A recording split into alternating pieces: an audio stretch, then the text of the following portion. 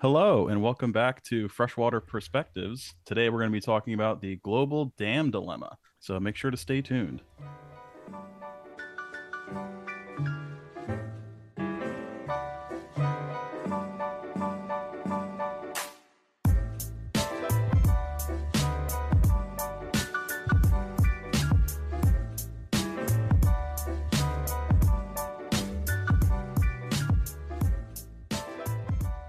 All right, welcome back, Riley. What you been up to the past week?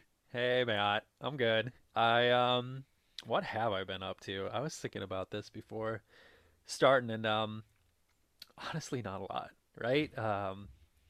For my position, that I'm in right now, I obviously don't want to give too much detail on that specifically, but one of my duties is permitting. Oh. Okay, and it's like just one of those things that you never learn in school unless you went to permitting school, right? I guess there's probably like an environmental policy thing, but it's not what I went to school for, and now it's Mm-hmm. a big part of my job. So, wetlands, harvest, like timber harvest, septic tanks. I went out and saw a guy about a septic tank and stuff. And let Oh. me tell you, if you're thinking about like buying a home, no, not. Let me take that back. If you're thinking about like getting a plot of land, right, and be like, I'm going to develop it, just, just, just know how much like those developers have to like be on the ball, because Mm-hmm. if not, like you can really buy like a lease of land, and then like if there's a wetland on it, like the Army Corps will be at your door Mm-hmm. in seconds, right? So it's Yeah. interesting, right? Like Well, even something high. just the nitty gritty stuff within that. So my dad, so he's got property in South Jersey, of course. And he was just trying to put, just like a big shed in the backyard to hold Mm, like his four wheelers and just all the lawn equipment and stuff. So obviously he'd want to pour like a concrete foundation, make sure it's not going to go anywhere for a while. So I guess being the guy that he is, he did like all the homework ahead of time and he found out. So if he poured a concrete foundation, it would be considered a livable dwelling in that municipality. So not only yep. would he have to pay taxes on it, but he'd have to have Taxes. like heat, plumbing, he'd have to have like everything in there. And it's just like, Yep. dude, seriously? So then Yep. he scrapped that and then just did you can do, just like gravel kind of. That's not what he wanted to do, obviously, but he's like, forget it. I'm not gonna Yep. be Yep. overcharged for this shed. I know, man. It's I am still renting, right? And Mm-hmm. my wife and I, newlyweds, right? We're getting close to. I mean, wherever we're going to put down roots, we'll be looking into houses and stuff. We always put an offer on the place we live in now, which is an apartment, like a fourplex. Okay. And this is a super big digression, but it's like 100 years old, and I was Hmm. even the regulations on that in the code. I was like, there's Yeah. got to be something like in these walls. What do these walls like skeletons are in there? But with in regards to environmental permitting, like it's so important, but like Mm-hmm. it is just so interesting. Um, what all goes into it? Like there are people, agencies, EPA, Army Corps. That's just what they do, right? And it's Mm-hmm. like even with like these bigger things too. Like so, there's Army Corps people. Yeah, all of the wetlands in the United States are run by Army Corps. But then like riverways. There's like Safe Harbor Act. There's stuff with like docks and construction Mm-hmm. permits and just so much work Yeah. Well, goes even if into you, I it. mean, this, I think we need to make this its own podcast, just We're good. like policies and stuff, because even when you get into like environmental, like, what is it? You can like kind of sell off your environmental, like your development rights. There it is, your development rights for like the Yeah. lifetime of your property. And then like the pros and cons of that, where it's like the resale value goes down, but of course you're like preserving that property like Yep. in perpetuity. So yeah, and there's like a Yeah. whole There's a bunch of number stuff one around like that. the USDA does like a CRP lands or Mm-hmm. CREP. I've heard of a couple different names you can call it, but it's conservation acres where you reserve it. So there's like farmland that you can do it, and then there's a number of these are more so nonprofit. So there's land conservancies too, where you can be like, hey, like this will be signed over to you for the general public. Hmm. So there's that too. I'm not too well versed in it, but yeah, no, there's a lot. There's we talked about a topic that came up this week too was like carbon credits. Carbon credits. So like and facts police, I'm very apologize. What I mean, Matt and I don't necessarily again talk about what we're gonna talk about before this. So to give into like the shortest version I can give you is like Mm-hmm. carbon credits. It's like I'm an industry.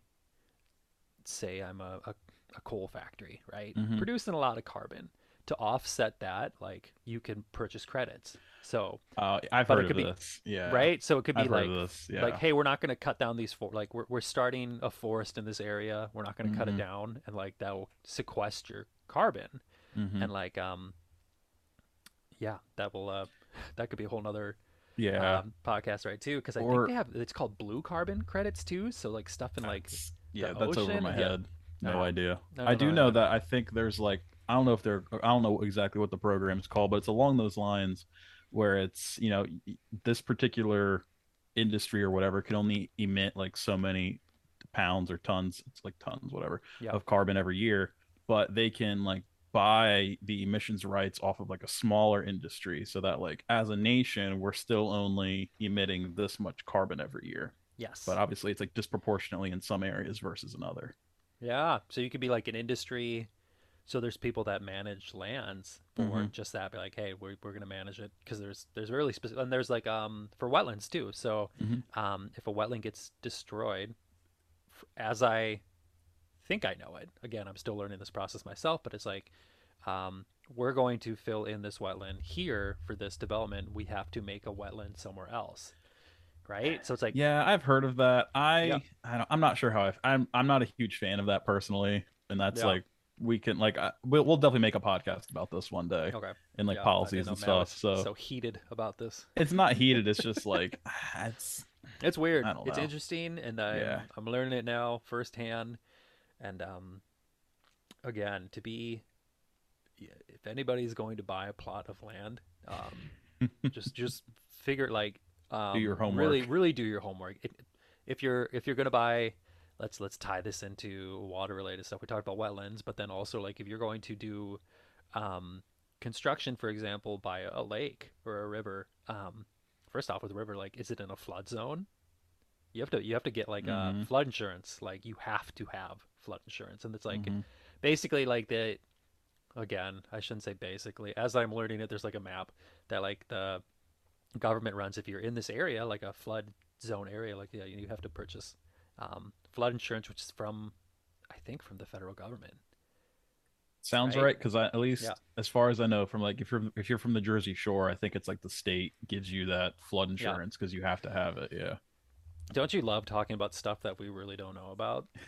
If we are totally off base, I don't want to give disinformation, like really. So if anybody knows, we said something wrong specifically, please let us know. Yeah, we're Again, we happy to don't. backtrack in like Yeah, months and months later and be like, "Oh, remember when we talked about that, yeah, Riley? Yeah, we were yeah, way yeah. off." We'll have some. I think some podcasts call it like corrections corner. Oh, okay. So yeah, yeah.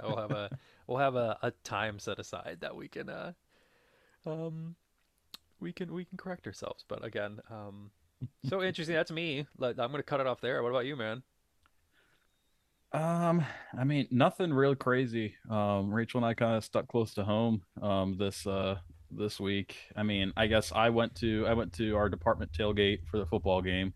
Um, so it was fun hanging out with the crew and Yep. all the folks in the lab, and seeing all the new people interact with everyone and trying to get them like, I guess like ingrained in the culture and stuff, and they're kind of Yeah. straight from undergrad, so getting Little them, bright eye, bushy yeah, tail, exactly. and then They you still have the break hope in them. their eyes. Like I broke you that first year in grad school. I just I shut my come door in, one day. I was like, I have to do work, and you were I like, come in Hey, every day buddy. like, "Hey, Riley, what are we gonna do today?" And you're like, just go do this today. Yep. I can't, I'm not today with you." I think I gave you a month of training for that one thing I was required to like have you know. I was like, well, see you later. Well, the best part was, and it's not like I don't mean this in like an annoying way. It was just like the way that it happened is you showed me how to do everything, and then like a week later we sampled, and you like just didn't do it, and I was like, well, I guess I'll do it since I I don't have know. anything else to do. Looking back on it, I was like, oh yeah, there should have been a conversation. But on the flip side, that's kind of how I had to do Yeah, it. So yeah, I no. mean it's figured it out, right? Sorry, we're still friends. I just thought, like, looking back, it's really funny. Like in the moment, I was like, oh yeah, like I'll take the initiative. I'm just Yep. this is all me now. This is all on I was like, me. this is your job. But yeah, everybody, grad school can be fun. Yeah, Mm-hmm. everyone's Yeah. gonna have their own stories to tell for sure. But Oh, that's nice. I had new 100%. people making friends. I know I kept Yeah. some of the tailgates that I went to. Yeah, there was for sure one individual, an older individual who was like on the same path as me, right? So it's like Mm-hmm. that camaraderie outside of well, grad school is weird because it's still school, so, but it's like a Mm-hmm. job. So it's you're working. Well, at least in our field, you're working a full 40, if not more. Mm-hmm. So it's not school, everyone, okay, but it's a little bit of both. And yeah, so I Yeah, you're remember. this like Mhm. the best way I can explain it is you're this weird in between where you are a student, but you're also an employee. Yeah, Like, you know, you get paid like so. Spoiler alert, in case you didn't know, if you go to grad school in the hard sciences, they pay you to go to grad school instead of you paying them. So there's, should they should. should go That's to a grad great school that point. way. Yeah, yeah, Do not go to a graduate program that you have to pay for, unless it's like business or something, of course. yeah. But if you're in the hard sciences, they should be paying you. Unless you're making buku dollars, they usually will give you a stipend in the yeah. Hmm. If you have a PhD, basically, Yeah. maybe there's PhD engineers that would probably be in a higher echelon of salary, but do what you love. It's not all about money, but there's That's a true. balance and Yeah. everything, nuance. Know your Um, worth at the end of the day. this is a weird banter. How are we getting here? We really covered the gamut, didn't we? No, we But talked about permitting. hmm So yeah, tailgate. That was Penn State, right? That you yeah, I went don't want to? to talk about it as an Auburn Yeah, fan. That was rough. I worked Tailgate that. was a lot of fun. The Yeah. game itself, not a lot of fun. I'm really glad I did not spend like $150 for a ticket. Ouch. Yeah, Yeah. I'm I really glad. I'm really happy about that decision. I worked that second job that my wife and I've been working, and I had an Auburn shirt on, and someone's like, "Is that an Auburn shirt?" And I was like, "Yes, it is." And they're like, "Far from home." I was War like, Eagle, man. "Yeah." I think I checked my phone and they were losing. It was like in the middle of the game, so I was like, "I'll Oh, just be quiet." I'm not a yeah. sports person anyway. I can't Just change really. your shirt. It's fine. I know. I know. I My know. favorite is, in case if anyone's watching online, I'm wearing an Auburn soccer shirt. Um, and whenever I go out in public, even today, I was out at Lowe's just trying to grab some stuff, and there was an older couple, and they were both head to toe, like Alabama hat, Alabama, like red shirt, and like red and white shoes. And they like mumbled something to me, and I'm not the kind of guy that's like, oh, what'd you say? Like, War Eagle, man. Like, I just smile and You're nod. I'm gonna. like, I don't, Oh yeah, I'm no! You're just gonna accost an old couple. I don't have any skin in the game, Uh, man. They just pay my yeah, paychecks at the end of the day, you know? I remember in Auburn. Auburn has a Walmart, obviously, and I was in there once, and some guy came up to me. I had an Auburn shirt on, and he's like, "War Eagle, man," and that's the phrase like they say at Auburn, like "Roll Tide" is yeah, right. Mm-hmm. So like Yeah, it's I'm like the sure there's equivalent. other yeah equivalents and Hottie yeah toddy, yeah Giga stuff like that, Maggies, yeah, and Suey Pig, whatever. I was like, dude, we're in Auburn. Like the coach's like cardboard outline is right above us. I'm like, it's not like this is a it's not like we're in a different country, like we're in Canada. And then he's like, is that an Auburn shirt? It's like we are in the city in football season. People are gonna have it. Yeah. So What are the odds?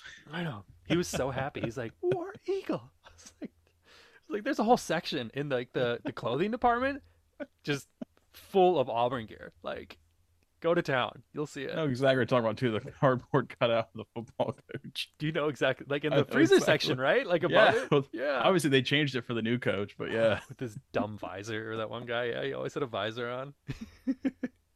For everybody on oh man, just listening, Matt is having a good chuckle. So yeah. good. I Sorry, broke that's Matt. just that really got me. No, no. Hi everybody, we're back.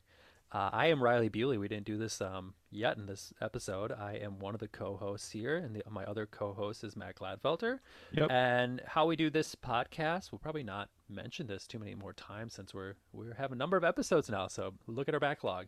But we'll switch off, and either Matt and I will go and lead discussion of a certain topic that we looked at for the week and wrote an article on, which you can find at Fishwater and Travel. That related article will be talked about here, so you'll kind of get it both visually as well as audibly. And yeah, with that, I'm going to let Matt take it away. Thanks, Riley. So, as I said in the beginning of this podcast here, we're going to be talking about the global dam dilemma, and that could mean a couple different things to a couple different people. Yep. But to me, the kind of dam dilemma talks about, well, we already have a ton of dams already up, so we're getting to the point now where a lot of developed countries are starting to tear down a lot of dams. The U.S., Canada, and Europe are leading the way as far as tearing down old dams, and you have countries like a lot of developing countries, China, India, South America, I think parts of Africa as well, are starting to build a lot more dams. So the question is, if you already have these dams constructed, what are the pros and cons of keeping them there versus tearing them down? If you tear them down, will the ecosystem actually heal itself, or will it just kind of stay put and nothing really return to the area? So over the course of this podcast, I'm going to be summarizing pretty much everything you need to know about dams, and then we'll go ahead and lead into some good examples of the pros of dams, the cons of dams, some good examples as far as kind of current success stories, and some current maybe things to think about at least. So hopefully we don't sway you one way or another. We can just kind of present the facts and hopefully just open your eyes a little bit and let you think about kind of where you stand on this. But as far as kind of leading right into this, dams themselves have been around for, depending on who you ask, about 4,000 years, anywhere from 4 to 5,000 years. The first dam was unsuccessful, but it was built in early Egypt. It was just kind of thrown together with clay and mud, and it quickly eroded thereafter. They weren't really perfected until the Romans came along. And then once the Romans came along, and I think it was about 100 AD, so or CE, depending on how you like that phrased. And then right kind of after the Romans started to take over, dams just started to spread all over the world, or I guess over Europe, and then eventually they made their way over to the Americas. So that's kind of a really quick and dirty explanation of like the history of dams. Um, Those and Romans, man. Those Romans knew. uh, How do we they could do get it? we could get into another sidebar here, but I don't know if you Yeah. know anything about Roman concrete. Have you heard about Roman concrete? I have No, no. okay. So maybe some engineering folks can tell us more about it. But Roman Okay. concrete, there was like a special formula they had that made like the strongest concrete. And it just, if you go to Rome, there's still structures made out of Roman concrete. And we can't figure out how to replicate it, but it is like the Really? strongest concrete ever made. I've never heard of this. Yeah, Really? you look it up, man. It's you can go down into a rabbit hole with Ah, Roman concrete. Yeah. I might be going to Rome in a couple months Oh, for a well, honeymoon, so you're I'll going to see a ask lot of about Roman that. Yeah. concrete. Yeah, so when we're talking about the basics of dams and the basic different structures of dams, again, somebody else can probably explain this a lot better than I can. But the three basic dam structures that I kind of pointed out, at least that I could find in my research, was a gravity dam, a buttress dam, and an arch dam. And the main kind of differences between them are how much material they use and the way that they are engineered to force the water from, just kind of the forces canceling out the weight of the water essentially. So a gravity dam typically uses this kind of concrete construction, has this interior surface that is slightly curved. They will typically use flexible seals between the blocks, and there is a large slope to that exterior surface. So you're essentially just using the weight of the dam to hold back all of that water with that slight curvature. Does that make I've sense? never thought about that. Like Yeah, like to how dams cancel actually cancel hold. out the weight. Mm-hmm. That makes sense, right? Yeah, yeah, that's what you Huh. have to do. Yeah, I you have to mean, hold back. yeah. Yeah, it's basic engineering. Makes sense to me. Someone's like, duh. Like, yeah. Yeah, that's Interesting. all. Yeah. I mean, I don't know a lot about engineering, obviously, but a lot of engineering is just moving forces different ways or canceling them out directly, Yeah. right? And we'll get to that in a second here. Okay. So the other type of dam, so the gravity dams, you typically don't want to use them for large structures because they use a ton of material. Because you're essentially just kind of making this big structure that's just going to stand in the way of the water, more or less, right? Hmm. So if you're using a larger structure, where you can use buttresses in a buttress dam, which has a similar construction to a gravity dam, uses a lot less material.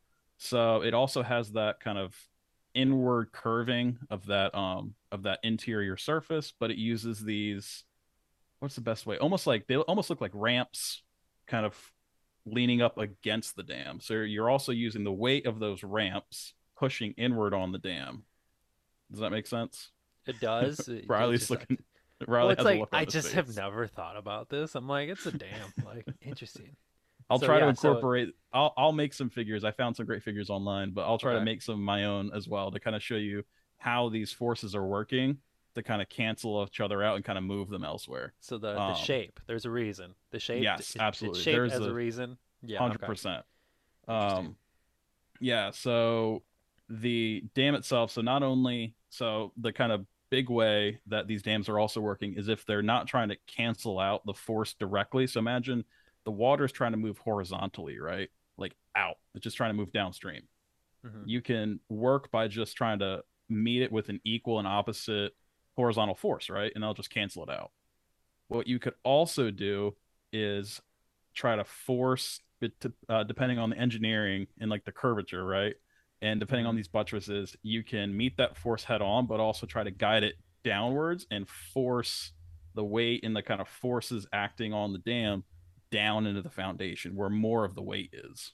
So that reduces the stress on the That top. reduces the stress on the What? top of the dam. And Yes. what? The Yeah. simplest, also, so the last type of dam is an arch dam, which is the simplest when you look at it, but also probably the scariest when you look at it. So I believe a good example is the Hoover Dam. Huge dam. If you take a cross section of it, it's very thin for the amount of water it's holding back. And it works super simply, where it's kind of just like an arch you see on a bridge, where you have that keystone at the top, right? So Hmm. all the weight is at that keystone, and the keystone just distributes the weight around that arch and down into the columns into the ground.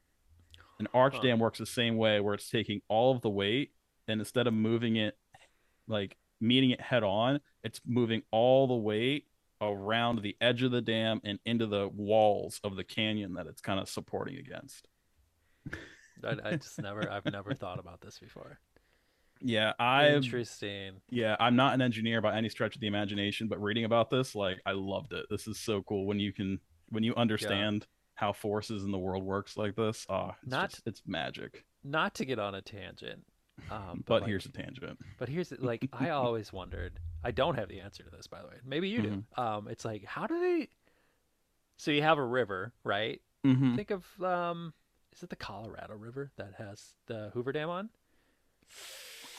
It's a I big should know the river, I should know the right? answer to that question, but I So don't. my point is more so just big rivers, like to construct on a river, right? So do Mm-hmm. they just have to divert it like upstream to start with that construction? Like how do they? If I did my How? proper research, I could probably tell you that I answer. don't know. I did not think about doing enough research to figure out how to actually build a dam because I, No, I no, think yeah. this is long enough as it is. Someone Um, write in, please. Be like, yeah. how do they start? Like, So yeah, I guess it depends on the one funding for the break at a time. project. Yeah. I mean, as simple as it sounds, but also be super expensive. Yeah, you could just divert the river, right? Just move it around the structure. But that Yeah, also might not be feasible in a place like a canyon, right? You're going to blow out a whole wall of the canyon just to move the water around it. yeah. I don't Yeah, know. it's not really going Or to maybe work. there's like a they'll start on one half and then like divert it a small diversion around like one half and like with booms and stuff. I don't know. Yeah, Okay, I'm stopping I'll with go that ahead and because write myself a note, and then the uh, next podcast I'll do a lead in telling you all about how you can build dams, Riley, just it's for you. okay. This isn't an engineering podcast, so go find one because So those are the three basic kind of dam structures that you can kind of group them into is a yeah. gravity dam, buttress dam, arch dam, and it's just kind of describing how they're constructed and the kind of forces acting on the water that's actually holding them back. Um, Very simply, too, is kind of what happens. So obviously, you're building a dam to hold a certain amount of water. Once that water reaches a certain height, it's going to spill over the dam. So, what are you doing with that water? Depending on how the dam's used, if it's just for recreation or for drinking water, you can have a simple spillway system. So, depending on the dam, it's just kind of like a concrete slide, essentially, right? Where the water's just moving downstream. Right. So, there's almost a constant flow depending on the time of year. If you're out west, it is very intermittent, of course, depending on the season.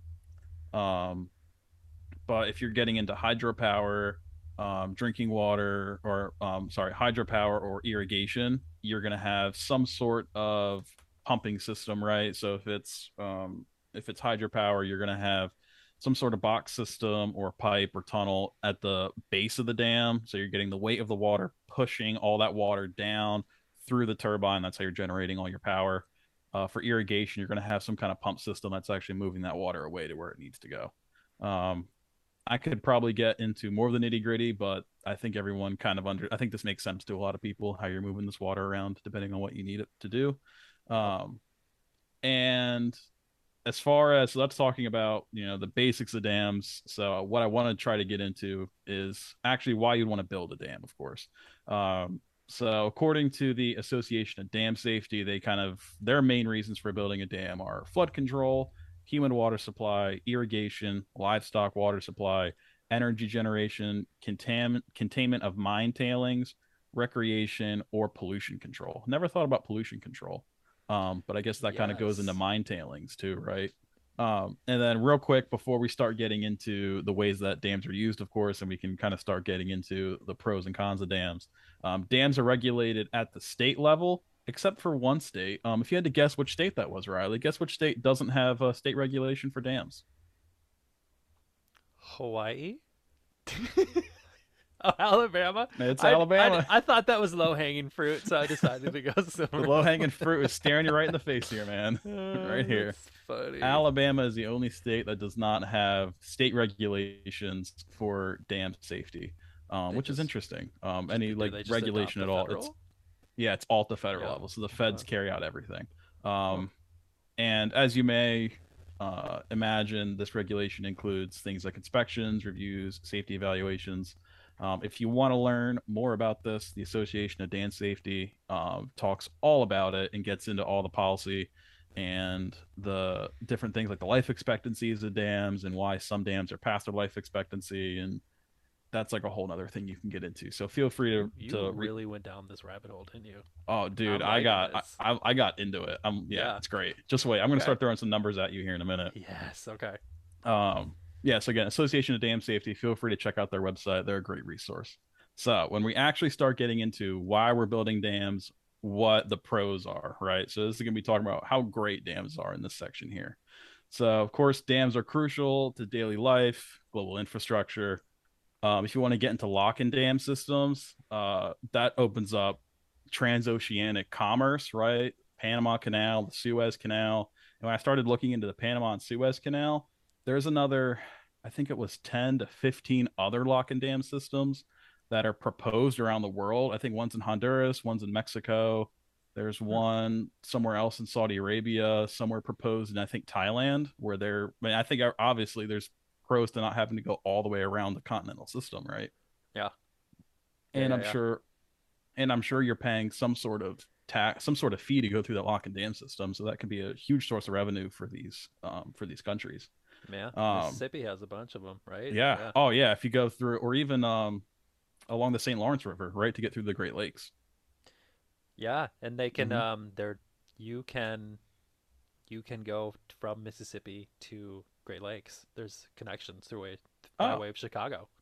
that's right. Because Yeah. you worked on that a little bit, didn't you, with For your my master's. Yeah. your invasive species control? Yeah. Yeah. So it's all connected. Yeah. Yeah. Yeah. Yeah. That's so yeah, exactly. Talking about connecting entire continents and just so obviously talking about transoceanic movement, I mean, the Panama Canal, it's used. I should have looked up how many ships it sees, but it's insane, and just the amount of time and money and energy it's saving, unreal. Yeah. But on a smaller scale, if you want to just talk about hydropower dams, of course, they provide clean, renewable energy. In America alone, they satisfy about 10% of America's power demand, Hmm. which may not sound like a lot, but if you converted that to the amount of coal, oil, and or natural gas that it's saving, so combined, it's saving 121 million tons of coal, 27 million barrels of oil, and 741 billion cubic feet of natural gas, according to Per per ASDSO year. per Just year. wow. Yeah, Yeah. yeah. And just there's gonna be Just another number. I'm gonna oh blow gosh. your mind here in a second I too. love number Matt. Yeah, You know what I'm saying? Matt this is has different great. mats depending on the day. And I like when you go down rabbit hole Matt, Well, number Matt. I think numbers are powerful, right? Because when you're Yeah. talking about 10 like hydropower dams meet 10% of America's power demand, you're like, well, 10% is not that big. But when you break it down into how many tons of coal, barrels of oil, cubic feet of natural gas combined, Oh yeah. yeah, that's No, pretty no, I sobering. totally agree. The human dimensions aspect and all this is should not be lost upon Mm-mm. topics like this because yep. Yeah. Um, And then on top of that, if you want to talk about flood control, right? So we talked about flood control, storm surges. A great paper. I forgot to cite them here, but I promise I'll go back to cite them. It will be in the article. They tried to kind of look at the how much money they're saving. These dams are saving in flood control costs, right? It's about $2 billion annually just in the U.S. in flood control Hmm. and storm surge damage. Wow. Yeah. Yeah. And then last little bit here. Actually, no, there's plenty more. I don't know why I said that. Nearly 10% of the nation's cropland rely on water from irrigation dams. Dang. Yeah. Yeah.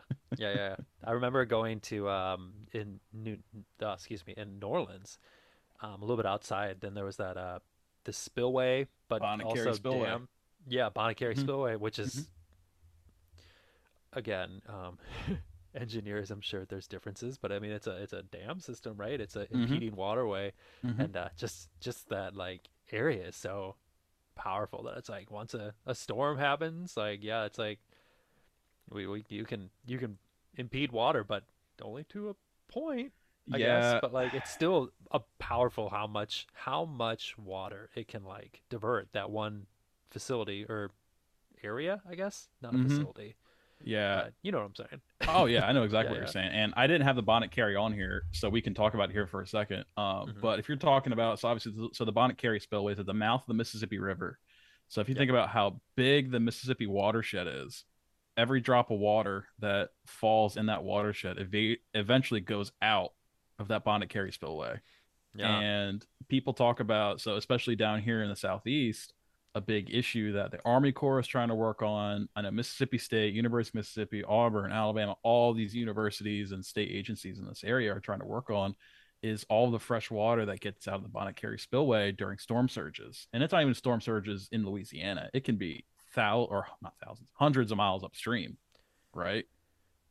Yeah. And then Yep. all the problems that that's causing is it's lowering the salinity. You're getting oyster kills, fish kills. You're getting all that, and they're Oh, trying to yeah. find a way to manage the bonnet carry. But at a certain point, you need to think about the management upstream because Hmm. obviously each reservoir can only hold so much water.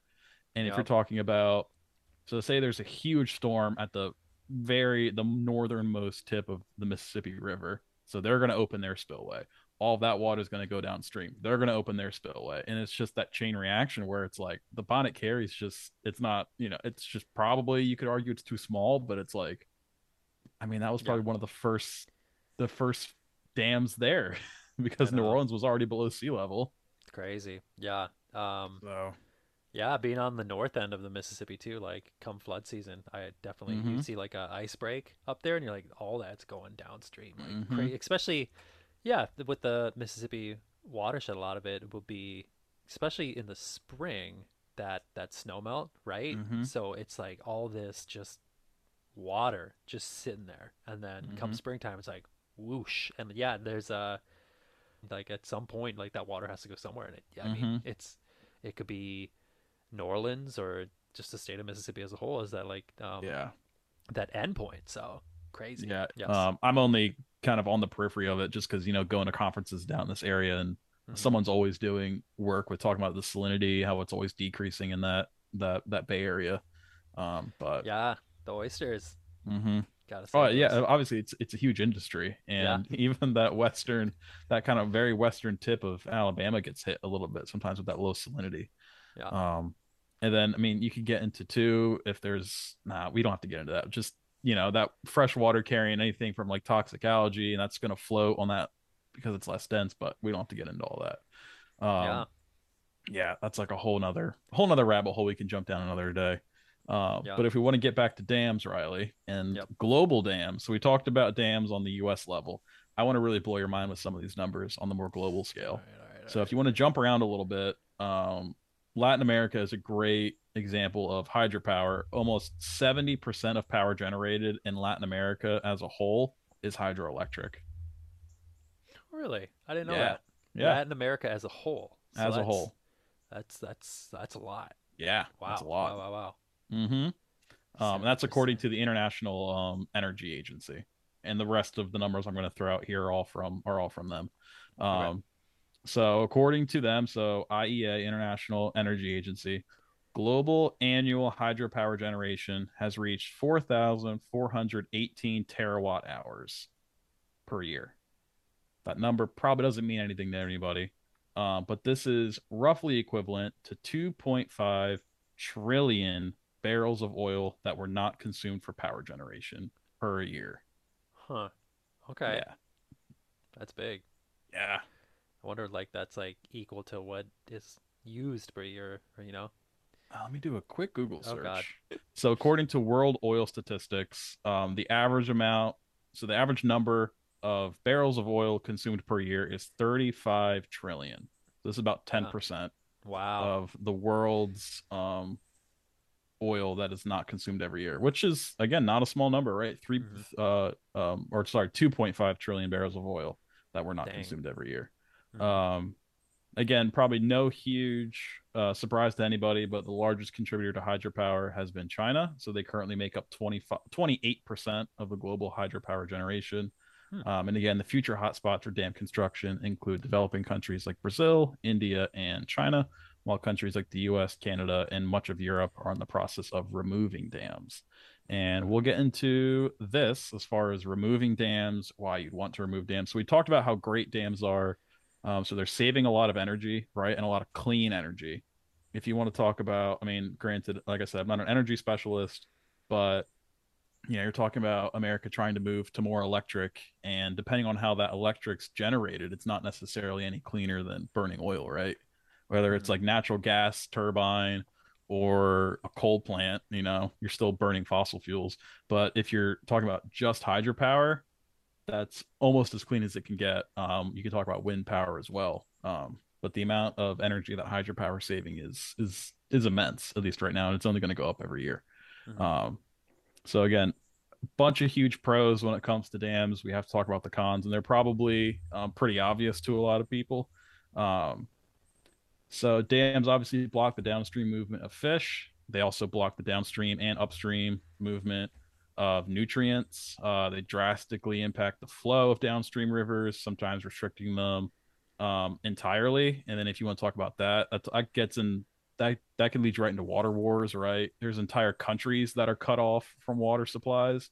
Hmm. If you want to see a fun little case study, should have I'll find it for you guys later in the next podcast, I promise. There is a dam, there's a dam and river system in the southwestern US. So if you follow the dam's natural movement, it's supposed to flow straight into Mexico, but the US, I think it's called like the Independence River.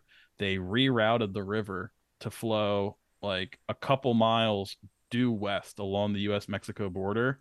They had a couple dams put up and then it flows into Mexico. Huh. Yeah. Hmm. Yeah. Okay. So that's not some sketchy stuff. And Yeah. then I mean, there's Africa is going through water wars right now. I know Egypt and their neighbors are trying to sort out like the flow of the Nile and similar rivers. So yeah, if you want to talk about like who owns the water and as far as restricting flow, it's not just keeping the water here, but it's also how much water is getting downstream, whether it's Yeah. for people or also species, right? That actually require some species require the water temperature to be a certain value to reproduce or a certain depth, and if the water isn't at a certain height, it could be really shallow, and then you're nothing can live there because the water temperature is just always high because it's just getting baked by the sun all the time. um, so obviously there's all sorts of issues there, and then beyond that, most large dams, their discharges are near the bottom of the structure. So when a dam does release any water, it can be very, very cold and also highly turbid. So you're releasing not only a ton of water at once, but it's cold and cloudy water. So you're shocking fish, you're burying all sorts of invertebrates and mollusks and bivalves and things like that. Um, and something that is very interesting to me, and I'm sure maybe you'll think this interesting, Riley. I don't know if you thought about this as much, but methane generation from dams. That it can be generated? Yeah, it's pretty. So, according to a 2013 study from a group Yeah, out of I Europe, guess. dams generate a significant amount of methane, which, of course, is a potent greenhouse gas. If you're not familiar, I believe methane is or no, it's not four. I think it's 20 times more potent than CO2 um, as a Okay. result of the buried organic material. So, for those, I'll try to give a quick kind of rundown of methane generations and decomposition. So, decomposition is just the breaking down of organic material, right? And Hmm. to break down that organic material, these microbes need to consume something. So the obvious thing they're going to consume is oxygen. So when all the oxygen's gone, there's kind of a tier list to what these microbes are going to use as we're going to call a fuel source. The more technical term is that terminal electron acceptor, but we're just going to say fuel source for all intents and purposes. So when all the oxygen's gone, the microbes are going to switch to nitrogen. So they're going to go from emitting CO2 to, I believe, NO2 or some sort of NOx compound Okay. or N2. Sorry, it might just be N2. Um, and then when all the nitrogen's gone, they're going to switch to iron or sulfur. Okay. Then when Okay. all that's gone, then they're going to switch to carbon. Once they switch to carbon as a fuel source, they're giving off methane. Okay. So that's the problem we're running into with these dams is when you're flooding an entire river valley, think of all that buried organic material and also Hmm. think about how long it's there for. Yeah. Not to So mention everything coming there's downstream too. plenty of time for all of that organic matter to be decomposed and for that eventually to be converted into methane. So they're definitely getting rid of all the oxygen, they're getting rid of all the nitrogen, they're getting rid of all the sulfur and iron, and now they're all they have is left to use is carbon, and they're emitting all that methane. Huh. Okay. Yeah. I wonder if it could be used, captured, like some of the Yeah. landfills and So stuff. one way that they measure, there's a couple different ways that you can measure methane in the water column. And one way is you essentially have this kind of big floating tent. So Yep. you're just measuring how much is kind of bubbling out. And it's not gonna be Yeah. actual bubbles, it's like little micro bubbles, right? It's just how much is just given off passively. The other way is you just send little bottles down, kind of like a horizontal tube sampler, right? So it's open. You're gonna Yep. bring it all the way down. Then you send a little, it's Messenger. called a messenger, yeah, which Yep. is like a heavy weight that then clamps the bottle closed and you can bring it Hmm. up. So then you just measure how much is dissolved in the water. Interesting. Yeah. Yeah. Cool. Yeah, Hmm. didn't think about that. Hmm. Yeah. That's if anyone is looking for a PhD, I would not recommend this for your master's. A PhD topic, methane emissions from lakes and dams, something that's very understudied, but Hmm. reasons it's very hard to measure methane in lakes. So make sure you're joining the right Yeah. lab. Yeah. Yeah. um, But so we're talking about obviously the pros and cons when a dam has kind of reached its usefulness, and usually they're removed for safety concerns. In the U.S. alone, this isn't a new concept as far as removing dams. We've been removing dams since around 1912, and as of 21, the U.S. has removed about 1,950 dams since 1912. And again, those are mostly due to structural or safety concerns. It wasn't until 1999 in Augusta, Maine, that the first dam was removed because the federal government deemed that the public benefited more from a natural flowing system compared to the actual dam that was sitting there. And yeah, I think this just kind of only opens the door for a greater debate around dams, their removal, and the pros and cons, right? So we'll kind of get right into Yeah. there. But what do you think of that, Riley, as far as like I guess, does it seem like they took too long? Does it seem around the right amount of time? Like 1999? I would have thought it'd been a little sooner. We're talking about the Clean Water Act in the 1970s. Yeah. I don't. That's interesting. But I guess, Timeline wise.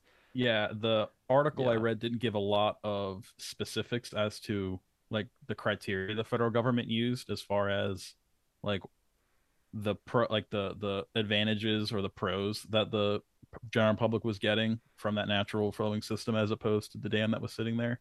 Um, Yeah. Yeah. I it could have just honestly, been I'm as not simple too as up to. upkeep, where it was Yeah. just easier. It was just cheaper to get rid of it than to um, overhaul it, kind of thing. Because that's gonna Um, continue to have to happen. Because like with Oh, these 100%. aging infrastructures, right? So Yeah. like at some time they're gonna have to go or be replaced, I guess. But Yeah. I knew it was somewhere. That one was in Maine, I think. Augusta, Oh, Maine. Yep. right. Because it was. I knew it was in somewhere in the Northeast, and hmm yeah, right. I mean, I don't know. I'm sure we'll get into it. Yeah, right. There's Yeah. pros and cons to it, right? So it's like, that's interesting. Putting hmm yeah dams up willy nilly obviously isn't beneficial to Yeah. aquatic environments, but on the flip side, you got to balance it out with human dimensions too. And yeah, I'm sure I'm getting ahead, right? No, So I mean, yeah, you're kind of segueing great, pretty well into okay. this. Say Um, we yeah. So if you want to talk about the pros and cons of dams, I just kind of have two little case studies, and then we can go ahead and just kind of put our final thoughts and whatever we want to talk about after that. okay? So the first I want to talk about is a paper that I'm sure you've read before, given we're the field that we both are a part of. It was a paper published in 2015 in the Proceedings of the National Academy of Sciences by Taylor Mavara. Mavara, I always got the Yeah, name Mavara et wrong. I al. always called it 2015. Minerva. Yeah. I'm uh, so bad with names. the article is titled Global Phosphorus Retention by River Damming. And the kind of so for those of you who aren't familiar, the Proceedings of the National Academy of Science, that is a huge, it's one of the top echelon journals you can get into. That's like a career defining publication if you can get into PNAS. So this is no small kind of feat, no little rinky dinky paper. Um, and the reason that this paper was so kind of influential when it came out is that Mavara and all, so they were actually able to put a number in the amount of phosphorus that dams were kind of holding back every year. So they said that about 12% of the global river phosphorus load was being retained by dams and reservoirs. So not just kind of within dams, but actually retained and essentially being trapped at the bottom of dams, right? So Yep. when you're talking about the pros, like the cons of dams, and that they're not letting nutrients downstream, in the kind of modern culture of eutrophication and just dumping more and more nutrients into systems, and you're getting the increase of harmful algal blooms, right? Maybe reservoirs aren't the worst thing if you're talking about holding on and actually burying some of these nutrients that can encourage eutrophication. Um, Yeah. yeah, but I mean, I don't. Yeah, I mean, it's obviously case by case, right? Yeah. But so yeah, so I mean, as far as dams, so again, there's the pros and cons, right? So when you're talking about all these nutrients being held back, you could think of that as a plus. And if you're thinking about tearing down a dam, you're thinking about then all of that phosphorus and all those nutrients that are then flowing downstream. And a lot of river systems don't just have one dam on them. So if you get rid of one dam, you're just moving all those nutrients down to the next dam. And maybe that dam will then become eutrophied, right? Dude, literally this week I got a phone call um asking about this. Really? Um which I am not a professional. It was more so like just a hypothetical type of question. It was Mm-hmm. a group from in Iowa that I was used to be in contact with, and yeah, it was like, hey, we have this I wouldn't even call it a dam, an impoundment. How about we'll call it an impoundment? It's like Okay. what happens if we remove it? And Mm-hmm. in those situations, it's in that area, I should say, very very agrarian and lots of sedimentation. There was one lake that some reservoirs in Iowa were made for that impoundment of settlement, for example, or like dropping out nutrients. So it's doing its job. But this one impoundment got the size of the Empire State Building in sediment every year dumped into it. Wow. And it was like there was a group that was not the group I was talking to, but a group like they're trying to like rectify the issue because people it's so too with locked dams, reservoirs, impoundments is it can be a really big recreational area, Mm-hmm. right? So this was a big recreational area, a lot of high valued homes, people like going and doing water sports, and some people. Um, the one time I went to like one of their presentations was talking about like people are wakeboarding or like jet or skiing like on the back of a boat in Hmm. a foot and a half of water. They don't know it Oh. because of the sediment, right? Like, because Oh. yeah, there's So like the dam's just the reservoir's just filled in that much. they're filling in, and it's doing its job. Like that's what it was supposed to do. But there was a blend of like, well, where does it become a human health concern? But like, Mm. yeah. So okay, anyways, so I was asked about releasing of nutrients. It's like, is it the individuals want to get rid of it, that impoundment, but should they? Like, for those who don't know, a lot of the Midwest states are grappling with, for example, in the Gulf, we talked about the Mississippi River basin that flows all into the Gulf, and like a lot of Hmm. the hypoxia or low oxygen situations are coming from nutrients and sediment from the upper Midwest. Like Hmm.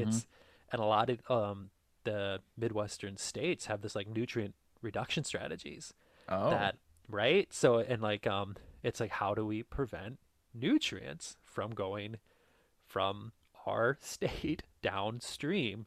And so there was that blend too. It was like, it is it good to remove an impoundment in this state Hmm. or area, because of like, yeah, you have to throw that into effect. And it's super weird, right? I was like, I I don't know. know. And It's like one of those things where it's yeah, like your brain wants to tell you, like, yeah, man, just get rid of the dam. Everything will be good. But then you're like, shoot, yeah, like then everything that's in that dam is just gonna yeah. be washed downstream. One thing we were talking about in Iowa too when I was working there, and that southern Minnesota too, where this question came up, was like, so okay, you have a field, for example, agricultural row crop field, Hmm. and then like you have the how do you prevent nutrients sediment from running off that? Say you have a big rain event, there's runoff coming. Like, how do you prevent it? A lot of people like put buffer strips, so um it could be grass or Oh, like a riparian zone kind of yeah, thing. yeah, riparian zone. And yeah, it's like, yeah, that's great to do, and that'll block that sediment from going directly into the stream. But it's like, well, a lot of these fields have what's known as tile lines. So to prevent, there's a lot of things that tile lines do, Hmm. but one of them is to manage. You don't want your like soils to be like super saturated. So like at some Hmm. point, the tile lines, it's a drain. It's a drain in the Oh, middle of your okay. field, and it's going straight into the ditch. Okay. So like a lot of these, there's ditch systems that'll connect to creeks, for example, in the Midwest, in like farm areas. And like, yeah, so if there's a heavy rain, you could have all the buffer strips you want, but if you have a drain in the middle of your field like that, that's gonna bypass those. And then so Hmm. like the question is like, how do we prevent that slurry, for lack of a better word, of like runoff from Hmm. going like straight into streams? And some things that they're talking about is like impounding ditches, right? So like, Hmm. how do you get sediment and therefore nutrients in some situations? There can be dissolved nutrients, everyone, but like a lot of sediment will have that bound nutrients in these situations. And it's like, yeah, you slow the movement of water with an impoundment, and that way that sediment will drop off, and cleaner, quote unquote, cleaner water will go into your waterway instead of runoff. But so in that situation, yeah. So when we talk about like case by case, like Yeah, it's sometimes, just yeah, yeah, there's yeah, no simple answer at the I end of the know, day. But if you yeah, want to keep on this kind of trajectory, at least in nutrients, before we move on to the next subject here, yeah, again, we talked about dams doing their job right and not moving nutrients downstream, but depending on where that dam is, that can collapse a fishery, right? So that happened in on the Nile in oh yeah, 1964. Is there was a reservoir that was doing its job and not allowing, nutrients and sediment downstream, but a particular whole fishery relied on those nutrients because right the talk about the food chain, so the nutrients fuel the phytoplankton fuel the zooplankton fuel the fish, and yeah, because there was no phytoplankton the whole fishery just collapsed. huh, Yeah, and it's just another one weird, of those cases where you're just like, shoot, man. Well, that's the whole thing with those El Nino and La Nina years, and it's depending on the current flowing from, I think it's from around New Zealand or Australia flowing all the way to South America. And depending on how that current is, which way it's flowing, it's either pushing water down or it's pushing water up. So it's either bringing nutrients up or moving nutrients away. And that's where you're getting those boomer bust kind of fisheries years. depending Weird. on which way the water current's flowing. Yeah. Um, Wow. Learned that too. New yeah. learning. Cool. Um, but yeah, again, that if you want to talk about this paper, like it's just again, it's one of those situations where it's such case by case. But I don't Yeah. want to end on such a doom and gloom note because there Yeah. is a great example of dam removal that worked pretty well, all things considered. And it's the Elwha River Dam, which is in, I believe, Washington. It's in the it's in the American Northwest.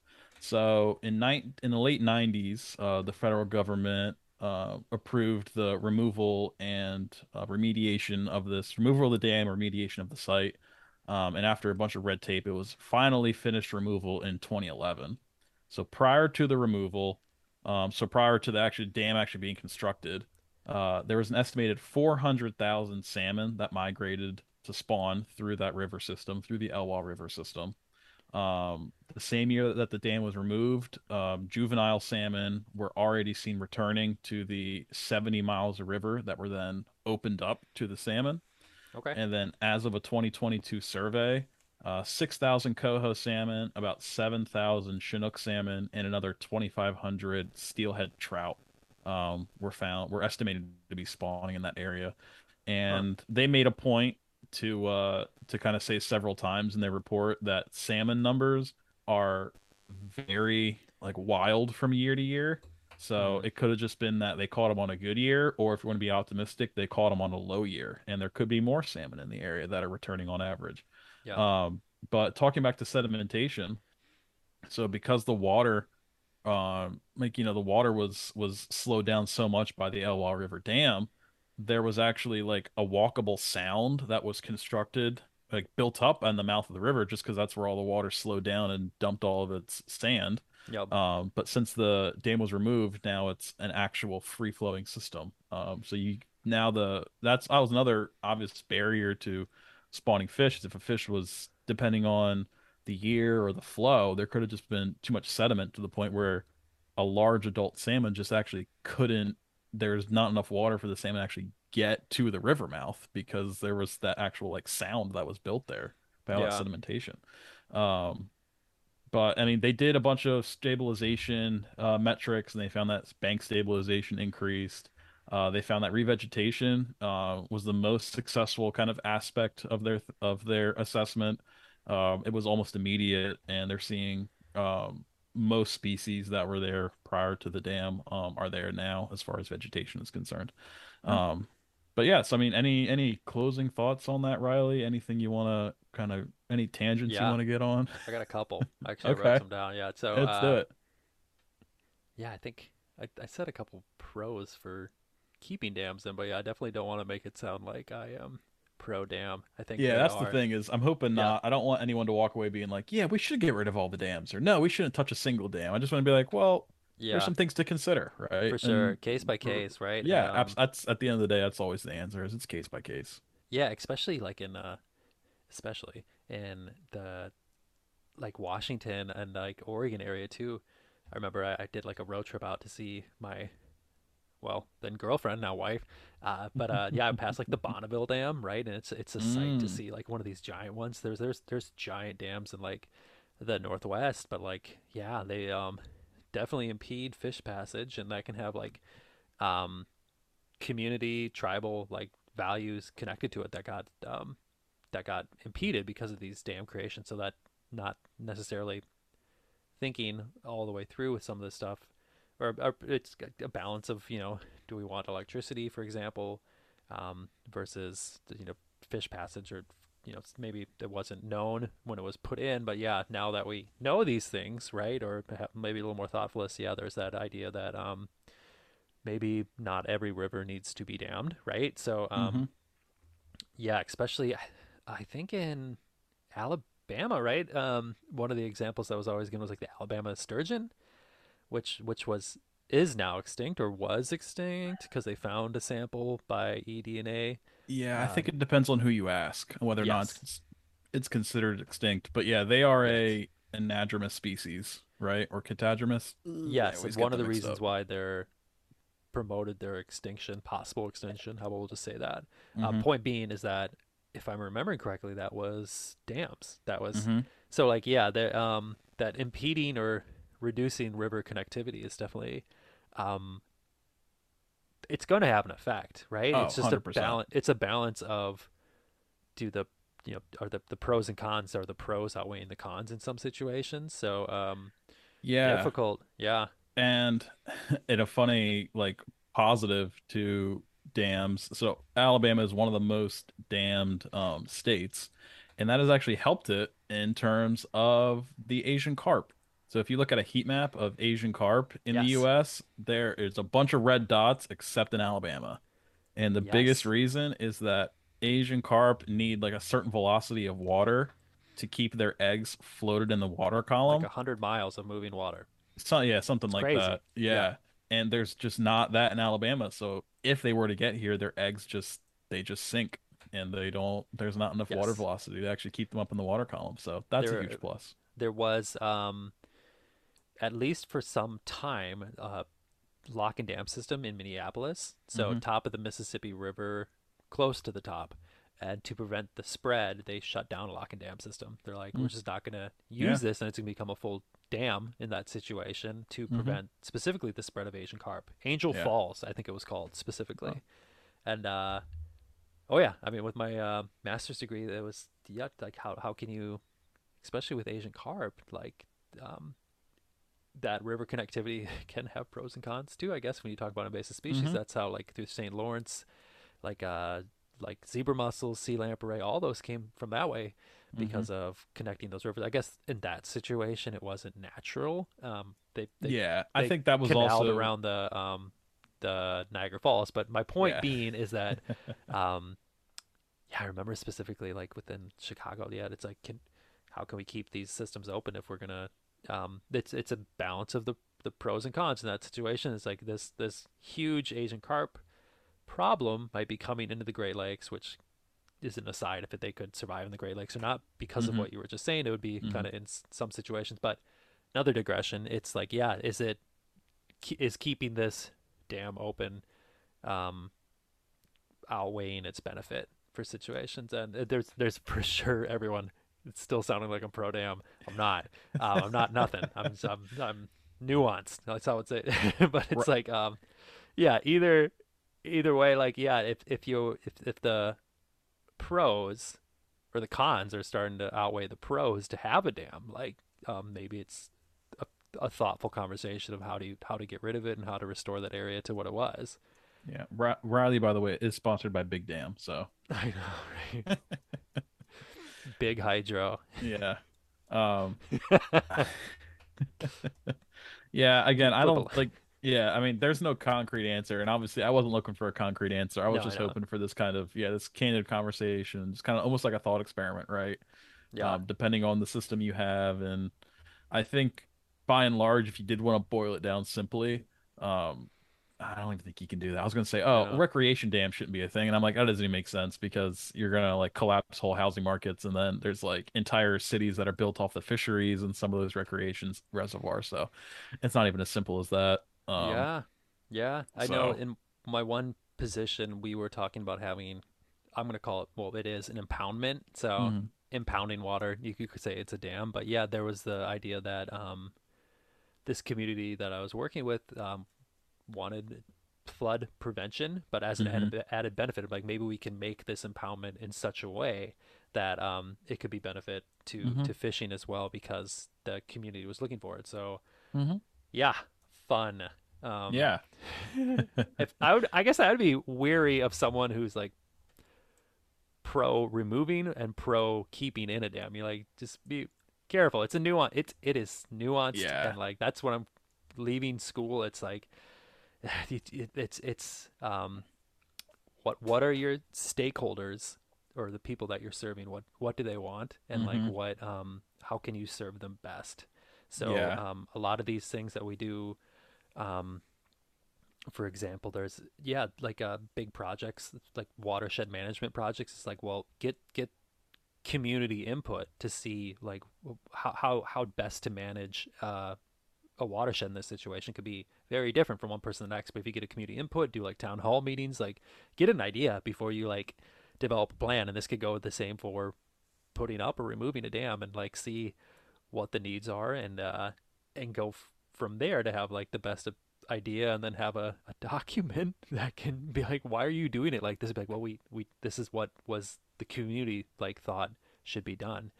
So nuanced, right? Yeah, I think the biggest thing that being in the sciences can teach somebody is there's no such thing as black and white. There's not a definite yes and no answer.